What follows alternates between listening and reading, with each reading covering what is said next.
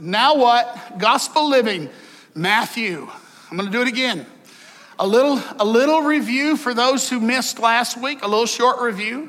And then we're going to expand what we talked about last week, because I did Matthew, and when I get to the end of a book, I want to say some stuff about so what. So I'm going to talk to you about two things today. Number one, what do we do now that we've done it? What do we do now that we've received what God came to give us? Number two, what in the world is this conversation about heaven and earth, and I'm even going to slip in a little hell today.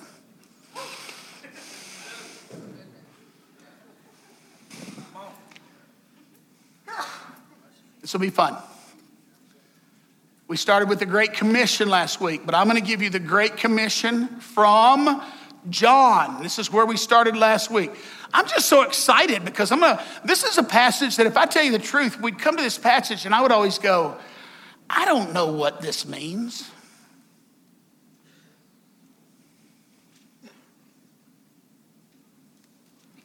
Nevertheless, I tell you, this is Jesus before he died, just before he died. It's to your advantage that I'm going away. If I do not go away, the helper, say helper, will not come to you. But if I go away, I will send him to you. And when he comes, who? To who? So is he sending the Spirit to the world or to the church? Let's look at this. And when he comes, he will convict the world. Wait a minute. He's sending the Spirit to who? To do what? Oh, guess what we're involved in? Convicting the world. Not by condemnation, but by demonstration. And guess what? The world is not convicted by us. It's offended by us. We got to fix that. So let's work on it. When he comes, he will convict the world concerning sin and righteousness and judgment. Those three things: sin, righteousness, judgment. He's going to convict the world concerning sin. Look at it. Because they do not believe in me. Because listen, what really sin is someone has taken an arrow and they're shooting it. I saw a wonderful archery competition the other day between the Koreans and the Americans. You can figure how that one came out. They're good, man. No guns are good. And listen, sin, it's missing the mark. You're aiming at something and you miss. The world cannot believe in Jesus. He's not here for them to see. They missed him. So he sent us so that they can see him and go, what am I missing? What am I missing? All right, come on. And because of sin and because they don't believe in me, concerning righteousness, when it comes to righteousness, when we think of righteousness and sin, most of us think of all the bad things people have done, we all think of that stuff. But I always tell you that righteousness is this right here. These two people sitting on the front row, connected to one another. Their hearts, their lives, their minds, their souls are connected to one another. And they act in a certain way because of this connection that they have. It governs them. It governs their life. It drives their life. Righteousness is relationship. Right wise comes from being set right. You want to have a great life? Be right with the person that you marry. That'll give you a great life. Again, I'm always talking about this one here. This is Governor Gail. She sets me right.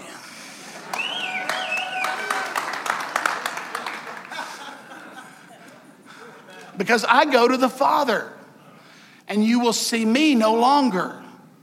You can imagine how governing the presence of Jesus was on those he was around. But when he leaves, it's now us. And concerning judgment, because the ruler of the world is judged. I like this. The Great Commission deals with us and the powers. in both, well, I'll show you in a minute. So you got this? Let's go on. On the evening of that day, this is a review from last week. If you were here last week, guess what I'll promise you? You just heard it again this week, because what I said last week, I've never said anywhere before. I've never said it the way I've said it this last couple of weeks. And I've been with you for a long time. When I don't preach on passages, it usually means I don't think I understand them. Notice that when I do preach on passages, it means I think I understand them. But I'm willing to get some more light. And that's why I always have room for people to say, Pastor, you just missed it again. On the first day of the week, the Jews, the doors were locked where the disciples were for fear of the Jews. And Jesus came, stood among them and said to them, peace be to you, which is always funny to me. Jesus shows up in a room full of terrified people and says, calm down.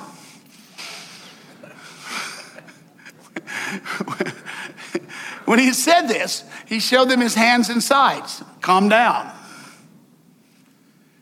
And when the disciples were glad they saw the Lord, and Jesus said to them again, peace be with you, as the Father has sent me. Look at this. As the Father has sent me, I'm sending you. Well, that's encouraging. That's encouraging. And then he says, here's how we're going to do it. He says, receive the Spirit. And we know from the text that he breathed on them. It says he breathed on them.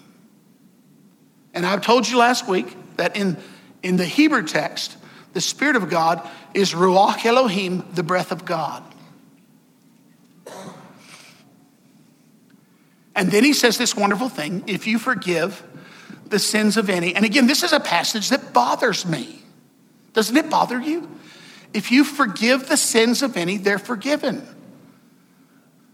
Charlie, if you forgive them, they're forgiven. So listen, if you take what he commissioned us for, he didn't send us out there to tell the world they're condemned. We're really good at that. We can stop now. I'm literally trying to stop. He sent us out to the world to say, we have a really big announcement. Sins are forgiven. And it's supposed to be so compelling coming from us that people say, well, tell us about that. And then we'll tell them how to receive. And we'll tell them how easy it is. It's not hard. It's easy. Can you breathe? You can receive. All right, I'm gonna keep pressing now, because I'm pretty persuaded that in my senior age, which I'm still a young senior, okay? I'm an adolescent senior. Wait, is that a category? All right. Gail says, the way you act, probably. All right. And then the Great Commission. All authority in heaven and on earth. Say, in heaven and on earth. I got to get this message to you. In heaven and on earth. We still think of over there and over here. And I want us to come to think of that heaven and earth were not created separately, in the sense that the earth was heavenly when created. It was of heaven. It was of the stuff of heaven. And the separation, what did sin do? It separated us from God. Guess what it also did? Separated heaven and earth. And it separated those realms for us.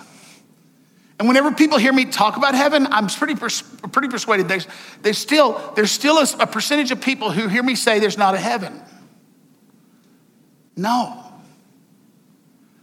And because the language about going to heaven speaks of it being over there, people still think, you don't really believe, you mean you don't think we're going to heaven when we die? And I'm like, no, I think heaven and earth are going to be one, and we're going to be fit for both. As Jesus was in his bodily resurrection. Okay.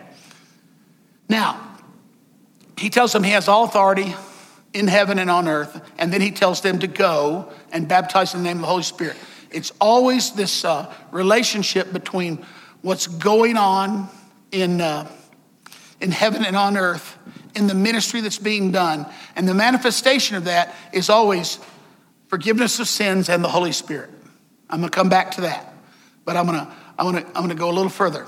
Okay, so all that was stuff I talked about last week. In Acts 1, so again, for people who get confused listening to because listen, I'm an ADD preacher. Instead of getting over ADD, I turned it into a communication style.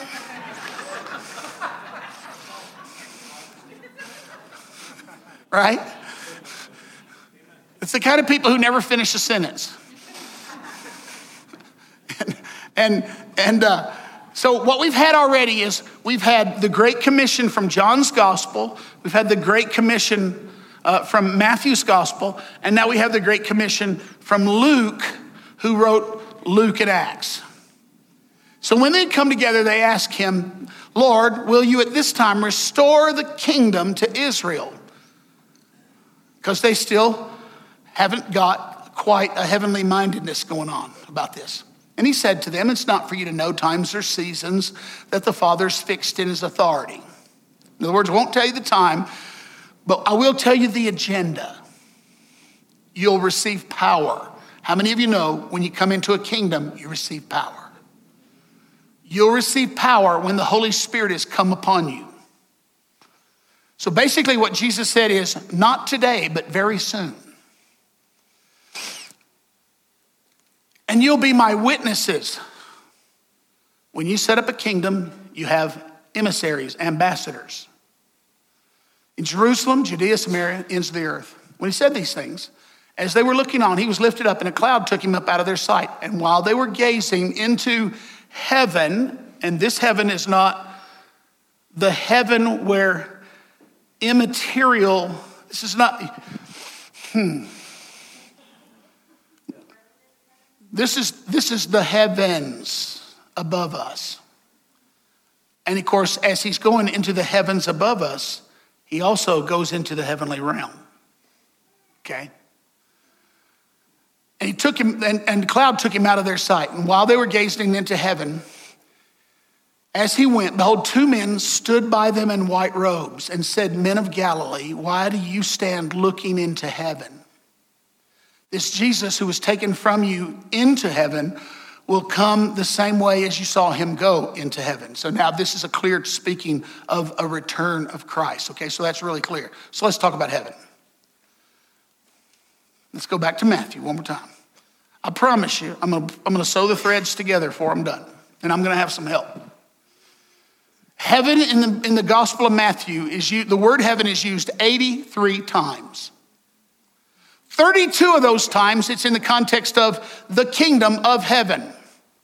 Now, where is the kingdom of heaven in Matthew? Well, 5 of those times, he tells us it's at hand. So is that far away or near? You can reach it. It's at hand. It's right here. When Matthew uses the phrase kingdom of heaven, I've said this a few times, all through the other gospels, it's kingdom of God. But Matthew is using a long-standing Jewish Hebrew tradition of not saying the name of God even in his writing. And so instead of saying God, he says heaven, because guess what? If you really want to know where heaven is God's space. It's God's realm. The presence of God is heaven. Don't matter the locale. So people say, Alan, where are you going when you die? I'm going to my Father. I'm going to the Son. I'm going in the Spirit to him. I ain't that worried about the locale. I'm worried about the revelation of the one who is hidden from me but known to me. Kingdom of heaven, and he tells us about it 32 times. The phrase to heaven is used twice, and it's basically exalted to heaven, speaking of the enemy, and look to heaven. So it's just used twice. The phrase in heaven is 26 times, with 14 of those being the Father in heaven, which means in the heavenly realm. 6 times the word heaven is heavenly Father. 6 times the word heaven is speaking of the angels in the context of heaven. And 2 times heaven is used speaking in context of the clouds. And how many of you know that's a different use of the word heaven? That's the atmosphere. All right. So those are the uses. How many times? Okay. Not once, as I say this all the time, not once is the way we do evangelism done in the Bible where it says when you die, you'll go to heaven. Not once is that phrase used. I keep pressing this because I want people to get it. But I don't want you, to stop believing that heaven is literally a realm in which you will live forever. I just want you to understand it's not the best way to preach the gospel. It's been an inferior way of preaching it. We got to get better. All right. I want to show you something else that'll blow your mind. The use of hell in Matthew. How many times? Whoa. How many times? Boom. Now let's look at how hell is used, because the word hell is an English word. It's a translation 7 times of the word Gehenna, which basically means the garbage dump. The garbage dump is the place where the worms and the fire destroy everything. And this is where Jesus is saying to them most of the time, it's going to be tossed into hell. That is to say, be destroyed forever. Useless.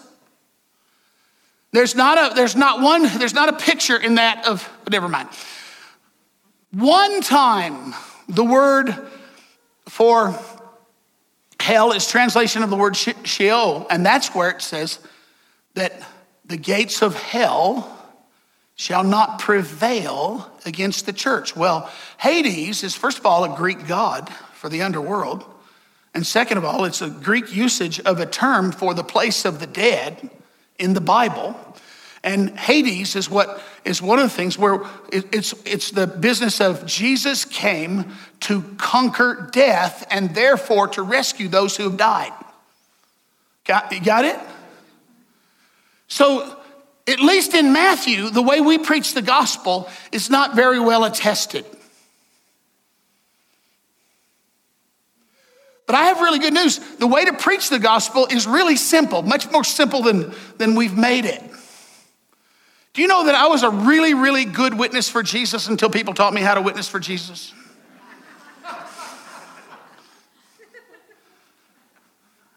I went through all kind of discipleship when I was young, and I learned all these discipleship presentations. I wouldn't use one of them now. And I want you to know something. A lot of people have gotten saved by a lot of inadequate presentations because God likes to save people. It isn't because they were lying. It's just they weren't very well representing what God is saying to us. So here's the essence of what he's saying to us. Your sins are forgiven. Receive it. And instead of judgment for your sin, I'm going to give you the breath of God to live by. I'm going to put my Holy Spirit within you. Anytime people ask me how to conquer any kind of sin, I don't know anything about conquering sin. I just know about living in the Spirit.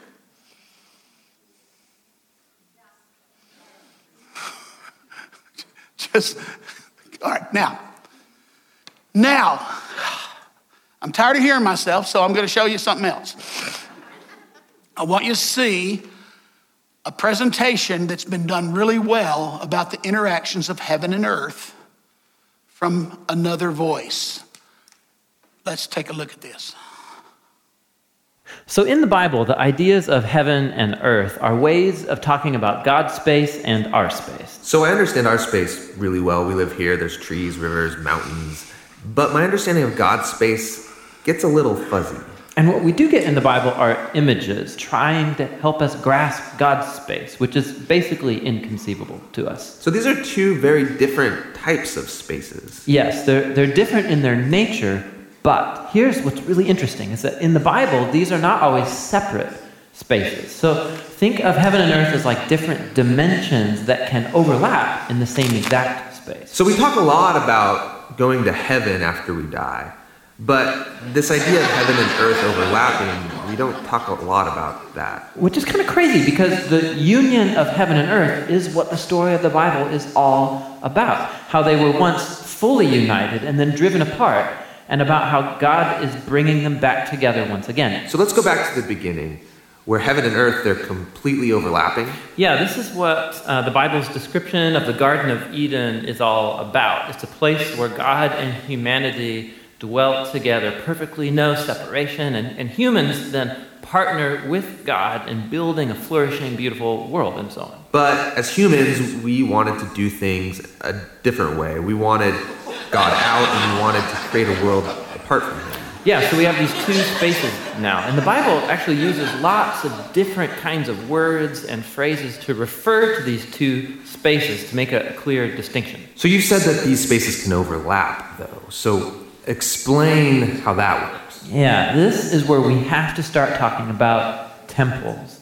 Because in the biblical world, you experience God's presence by going to a temple. That's where heaven and earth overlap. Now, there are two types of temples described in the Bible. One is a tabernacle, basically a tent that was built by Moses. And the other was this massive building made by Solomon. And these temples were decorated with fruit trees and flowers and images of angels and all kinds of gold and jewels and so on. And these are designed to make you feel like you're going back to the garden. And at the center of the temple was a place called the Holy of Holies, which was like a hot spot of God's presence. Now we can go and be with God again. But not just that, because the temple also creates a problem. So God's space is full of his presence and goodness and justice and beauty, but human space is full of sin and injustice and the ugliness that results. So how do these spaces overlap if they're so different and they're in conflict with each other? This was resolved through animal sacrifice. Yeah, that's kind of... What do animal sacrifices have to do with this? Yeah, the idea is this. Animal sacrifices, somehow they absorb the sin when the animal dies in your place. And it creates a clean space, so to speak, where you are now free to enter into the temple and be in God's presence. Okay, so if I'm an Israelite and I live in Jerusalem, I might be able to be in God's presence. But you said the story of the Bible is all of heaven and earth reunited. Right, so we have to keep going in the story where we come to Jesus in the New Testament. And in the Gospel of John, we hear this claim that God became human in Jesus and made his dwelling among us. Now this word dwelling is really curious. Literally it means he set up a tabernacle among us. And so what John is claiming right here is that Jesus is a temple. He is now the place where heaven and earth overlap. What's interesting about Jesus is that he isn't staying in this safe, clean space. He's running around hanging out with sinners. He's healing people of their sicknesses and forgiving people of their sins. He's basically creating little pockets of heaven where people can be in God's presence, but he's doing it out there in the middle of the world of sin and death. And he keeps telling everyone that the kingdom of heaven is at hand. And he even told his followers to pray regularly that God's kingdom come and that his will be done here on earth, just as it is in heaven.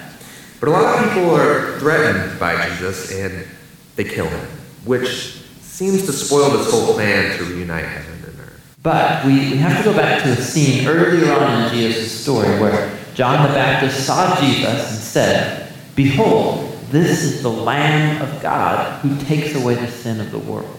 So Jesus isn't just talked about as being the temple, he's also talked about as being the temple sacrifice. Yeah, so the cross is now the place where Jesus absorbs sin to create a clean space that is not limited like animal sacrifices.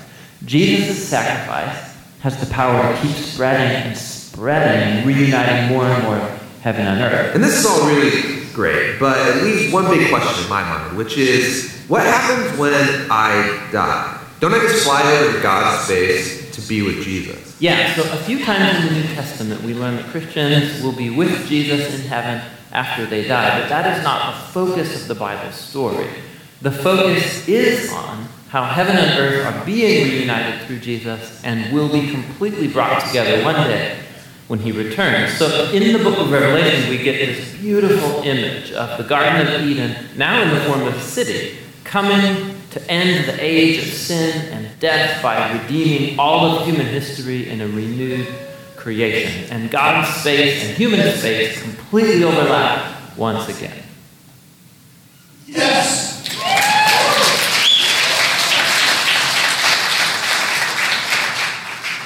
Man! That's what I've been trying to say. So how does this work in practical ways? Because, listen, you used to go out and say, listen, can I ask you a question? And sometimes we say yes, and you say, well, if you were to die tonight, do you know for sure that you would go to heaven? And we say it that way. Now listen, I want you to hear me when I tell you this. I'm not opposed to you doing that, but I'd like to change it. Because it's just not an adequate representation of how to do this. Because what that does is it makes heaven and hell to be the focus of the whole thing. And I'm telling you, avoiding hell is not a focus of in the Bible of the gospel. Knowing God is the focus. And so when people say, I think so, then you say, well, how do you know? We kind of put them to a test. And then they tell you because of the good works that they've done, or because they've been a good person, or if you were from Mississippi, it's because I'm a good old boy. and whatever. That was literally how we would say it. And let me suggest this. You want to give a biblical gospel? You would say it this way. Can I ask you a question? Do you know for sure that your sins are forgiven? I'd even say it a better way. I would say, I really just want to tell you something. Your sins are forgiven. Do you want me to tell you how you can know for sure that your sins are forgiven? And then you're talking about Jesus. You're not talking about heaven and hell. The gospel is about Jesus. It's not about eternal destinations. The good news was, good news, he's come. Good news, he's forgiven us. We're going to recast this thing and we're going to get this thing done. And now, so what I want us to do now is to become a people who are discipled like the disciples were discipled, except with knowledge they didn't have. I want you to go back and read your Gospels again, but I want you to read your Gospels with this. Your assignment is to be like Jesus. Your assignment is to do what he did. Now, John Wimber and Randy Clark and all that strength, they've done a wonderful job of helping us reincorporate the miraculous signs and saying, heal the sick, cast out demons, even raise the dead. They've done a wonderful job for us of that. But Jesus did much more than that. What did he do? Well, number one, he hung out with sketchy people. I want you to know something. I'm over being afraid that the sketchy people are going to make you sketchy again. Because if it does happen, Jesus knows how to sort you out. And I'm going to have a lot more confidence in Jesus than the idea that what I have to do is get you rescued out of your sin, and then I got to put you in a vault until you die. I don't want to put you in a vault. What I want to do is put you in a syringe and shoot you into everybody. Except all the people who are against vaccinations will now say, no, you can't preach the gospel that way.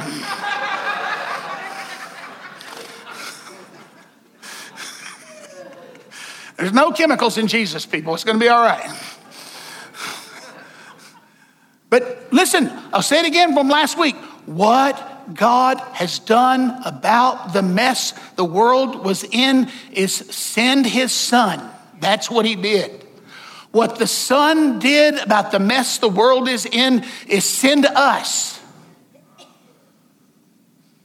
You and I are the answer to what's going on in the world today, whether it be natural disaster personal failure, moral collapse, hopelessness, mental illness. You and I are what he has done about the problem that is. And guess what? You're probably still under construction. You can still do this while you're under construction. I want you to know that God sent all his disciples out when they were still filled with prejudice. Their prejudice did not keep them from being sent. But in the process of going, they got rid of their prejudice. Yes, I want Christians to get over being bothered by the people that are out there. You got to get over it. Got to get over it. Got to get over it. Got to get over it. No matter, it doesn't matter. I'm telling you, something's happening to me. I've been reading my Bible again and it's bothering me. It's bothering me. So part of what I want to say is, well, Jesus didn't set up any social programs when he said, well, and then he feeds 5,000 people.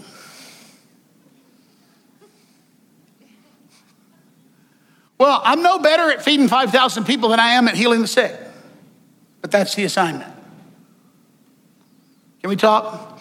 Listen, I'm convinced that when the church won't do what it's meant to do, the Lord will put the instincts of what he wants to do in the world in the hearts of people who don't yet know him, and use that as a cat of nine tails to whip the church into shape.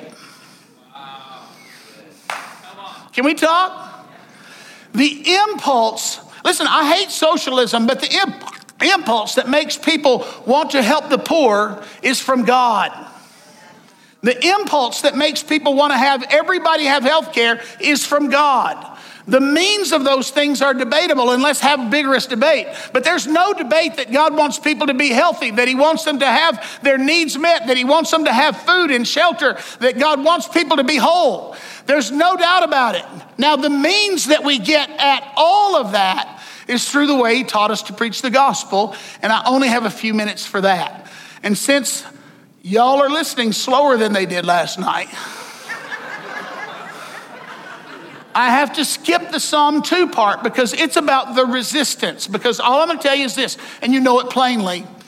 The powers that are in this world don't want Jesus' reign over them in any way, shape, or form. And so our job is to say, that doesn't matter. His reign is here anyway, and the representation of it is here. Your job is to go out and do exactly like Jesus did. The kingdom of heaven is at hand. And they'll say, where? And then put your hand on them.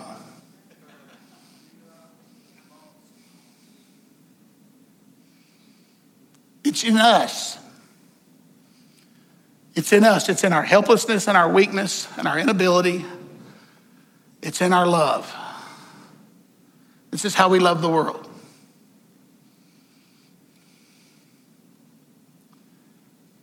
And yes, you can bring them here. You can catch them. You don't have to clean them. Just bring them. Just bring them. Now, this is about how the nations resist him, but God is just mostly amused at it and says it's not going to work out for them very well because he's going to rule. Simple as that. Got it? Okay. 3 more passages and then we're done. 3 more passages. All 3 of these passages do one thing. They announce the gospel the way it should be announced. All 3 of these gospels, this has just blown my mind. Your job is to go tell the world that their sins are forgiven. I have good news for you. There's not a sin problem. It's been taken care of. Sins are forgiven. And listen, Jesus one time, again, I'm starting to understand the Bible in ways that there's like 3 passages in here that I'm like, whoa, these things always bothered me. It always used to bother me that he would say, receive the Holy Spirit. And then he would say, if you forgive people's sins, they're forgiven. And I would wait a minute. Isn't that a priest? Isn't that an apostle? No, it's you. And so Jesus could hammer home the whole point. I remember the time that Jesus went and the man was sick and he said, sir, your sins are forgiven. And the dude got up and walked, remember? And the people got apoplexy because Jesus forgave his sins. Remember that? Well, and the healing validated that something must have happened. And so, listen, the dude didn't repent. The dude didn't ask for it, did nothing. The dude lay there helpless. And Jesus said, I got news for you. Your sins are forgiven. Pick up your bed. You can go now. And then everybody went, ah! We can't swallow that big pill. You're gagging us. Only God can do that. Well, God commissioned us to do it. So go find somebody that's in the biggest mess they've ever been in. Go find somebody that's madder than you than anybody else. Go find somebody that's more alienated from you than anybody else and tell them, do you know what good news is? Your sins are forgiven, and mine too. Say our sins are forgiven. And then you'll have a discussion about Jesus. So here we go, Acts chapter 2. What happened? The Spirit was poured out. Here's the connection before we go. The connection is the Spirit and forgiveness. The Spirit and forgiveness. Where do you get that from, Pastor? Jeremiah 31.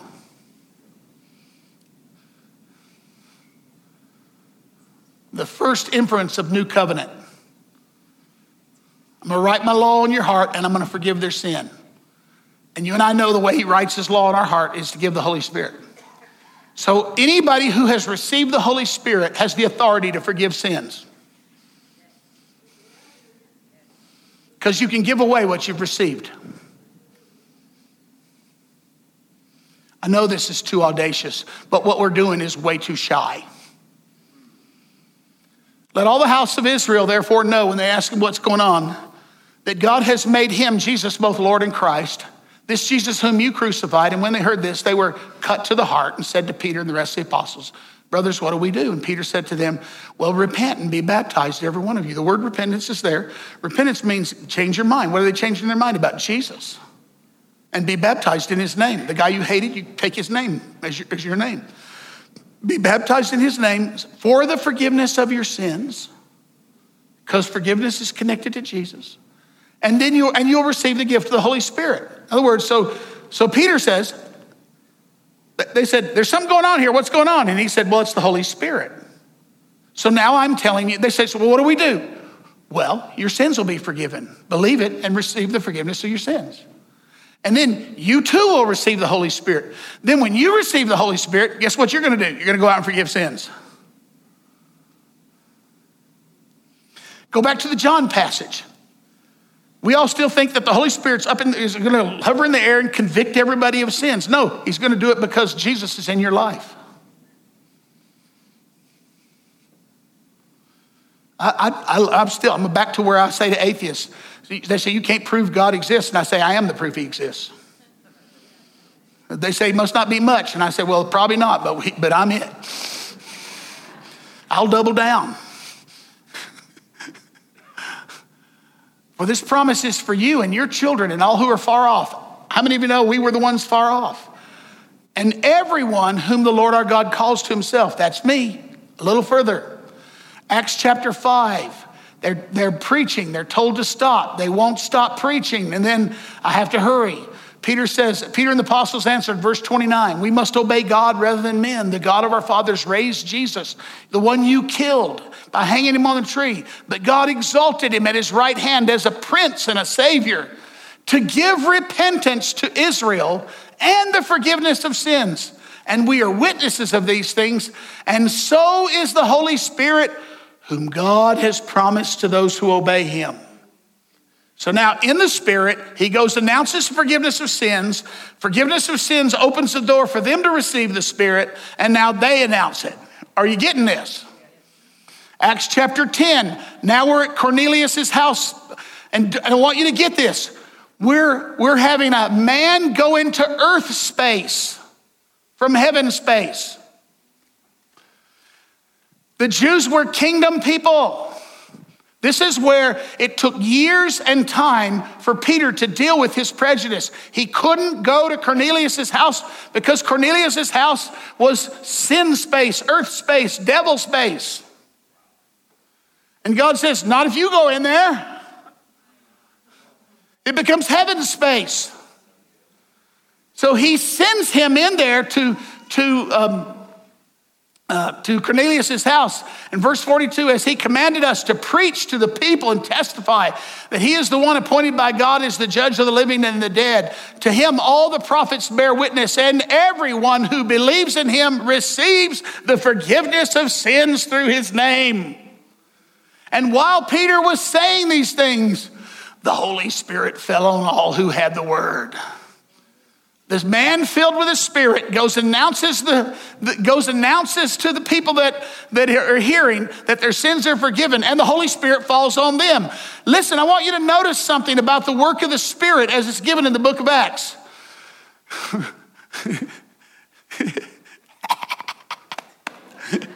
This is so much fun because nobody says, okay, now Spirit, come into my life.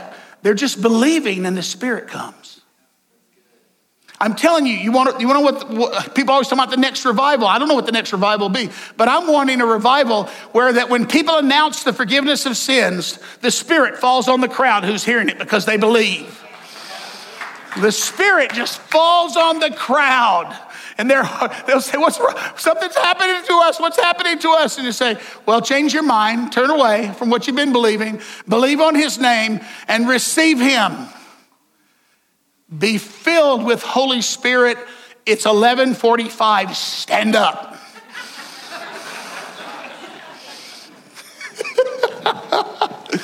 One of my discipling of my pastoral staff is to tell them there's an appointed time. The people know it whether you do or not. Is this fun? Is this fun? So listen, I commission you by the authority of the gospel to announce the forgiveness of sins everywhere you go. Everywhere you go. And listen, personalize it. Don't you ever hesitate to look at somebody that you don't even know their state and say to them, I have some good news for you. Your sins are forgiven. And then the conversation that follows is going to open the door. Because people want to know something good, not something bad. All the evangelistic presentations I ever had sent me out to tell people that they were condemned in sin. Have you ever once sinned? And I've been in arguments with people over what sin was and what they did and whether theirs was bad enough. And oh God, help me. No, no more. No more. I'm an announcer of good news. So if you're hearing the sound of my voice, your sins are forgiven today. And if you've not received the full assurance of it, you can call on the name of Jesus and he will pour his full assurance into the vessel of your life.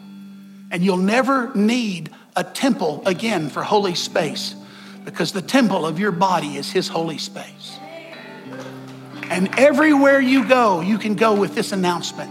The kingdom of God, the kingdom of heaven, that's it, is here. Heaven is here. Hallelujah. I've always told you, you and me together, it's heaven.